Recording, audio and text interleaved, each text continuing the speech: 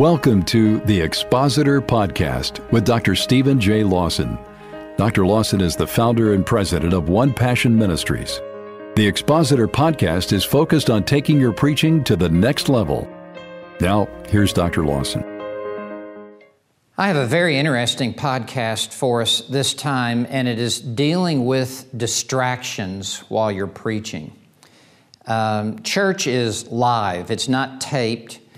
Things happen in church while you're preaching, and it's very important how you as the preacher handle those distractions because people are reading you. They're looking at you, listening to you, and if you remain calm, it has a way of disarming the situation. If you become flustered and frustrated and respond even with, let's say, anger, then that's going to escalate this distraction far beyond what it should be. And I'll give you a great example. A little over a year ago, it's a very famous incident. I was at Grace Community Church in Los Angeles. John MacArthur was preaching. I was on the front row. In fact, I literally had been seated next to him through all the hymns and announcements, and it came time for him to walk up to preach. And let's say 10 minutes into this sermon, a man suddenly bolted onto the platform and began to publicly rebuke John MacArthur. I rebuke you, John MacArthur, in the name of God for your quenching of the Holy Spirit. And he had been commissioned and sent by his charismatic church from Scotland to come and disrupt the worship service and to call out MacArthur in a public worship service, which of course was an extraordinarily carnal thing to do. Well, MacArthur remained so even keel and did not become flustered and actually just casually began talking with the man. My adrenaline would have probably shot through the top of my head, and I probably would have responded in like manner and began rebuking him. But I learned something very important there, that how he responded set the room temperature for everyone else. And because MacArthur didn't allow this to become bigger than what it was easy for the dust to settle in the room. That's just an object lesson. Now, for you and me, we do not have ministries that are so public and visible that people are being sent from the other part of the globe to interrupt our sermons. However, there are distractions, and we need to, during our preaching, and we need to think about how we respond to those. Number one is cell phones. Cell phones going off while you're preaching. And I'll admit that's a distraction for me. I just have come back from England, and as I was preaching, sure enough, cell phone goes off. And I can ignore it. I could, chasten the man. I chose just to use humor.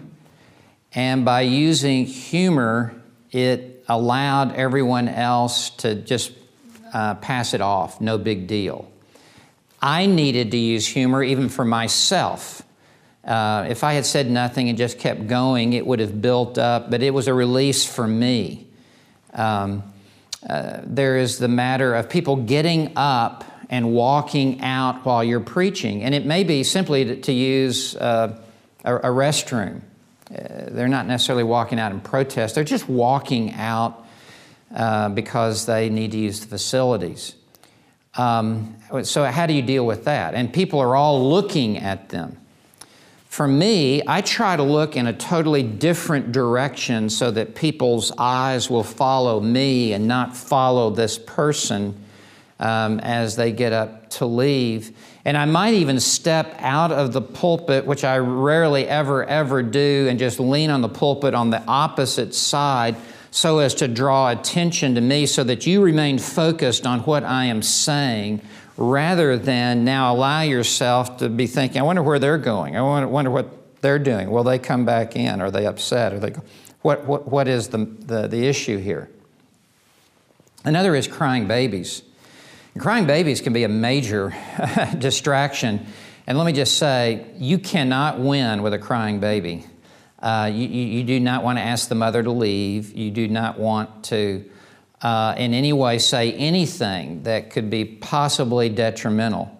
Now, sometimes I will look at the mother and she will get the idea that this is now a distraction for me, but it is only with eye contact. But I need someone else, like an usher, to help me with this situation. But this is like evicting a widow, a bank evicting a widow out of her house because she can't make the payment. You're just going to not come out ahead on this. So with eye contact at the mother, that can be kind of a signal you might want to think about slipping out with your child. Also, I think the use of humor can be very important in times like this. Even with a crying baby, you just quoting Scripture out of the mouth of babes or something like that, just to decompress the situation, can be very helpful. I find humor is a wonderful thing. And Proverbs 15:2 says, a gentle answer turns away wrath. It's always best to give a gentle answer in whatever that distraction is. If someone's not paying attention to me, they're staring over my head, or they've gone to sleep or whatever, which rarely happens, by the way, when I preach, hitting the pulpit, something like that to cause people to look at me. In fact, probably the biggest distraction is if you're not looking at me and not paying attention to what I'm saying. It's a bigger distraction than if a bomb went off in your section. So you just need to give prior thought and how you can respond to the distractions in a mature way. And here's one other one. If I'm really hot, I get hot in the pulpit when I preach. If I need to take my coat off, which I sometimes do, especially in the South where it's humid, I will say, look at this next verse. Everybody will look down at this next verse. I'll take my coat off and just lay it on the floor. When they look back up, they never saw me take my coat off. And that's just kind of a smooth transition, a smooth way to deal with the distraction of just how hot I am without drawing attention to myself. Just give thought to how you will respond to distractions as you're preaching. Remember, you're the key. People will be following your lead. As you're calm, they'll stay calm. If you get frustrated, they may get frustrated. Thank you.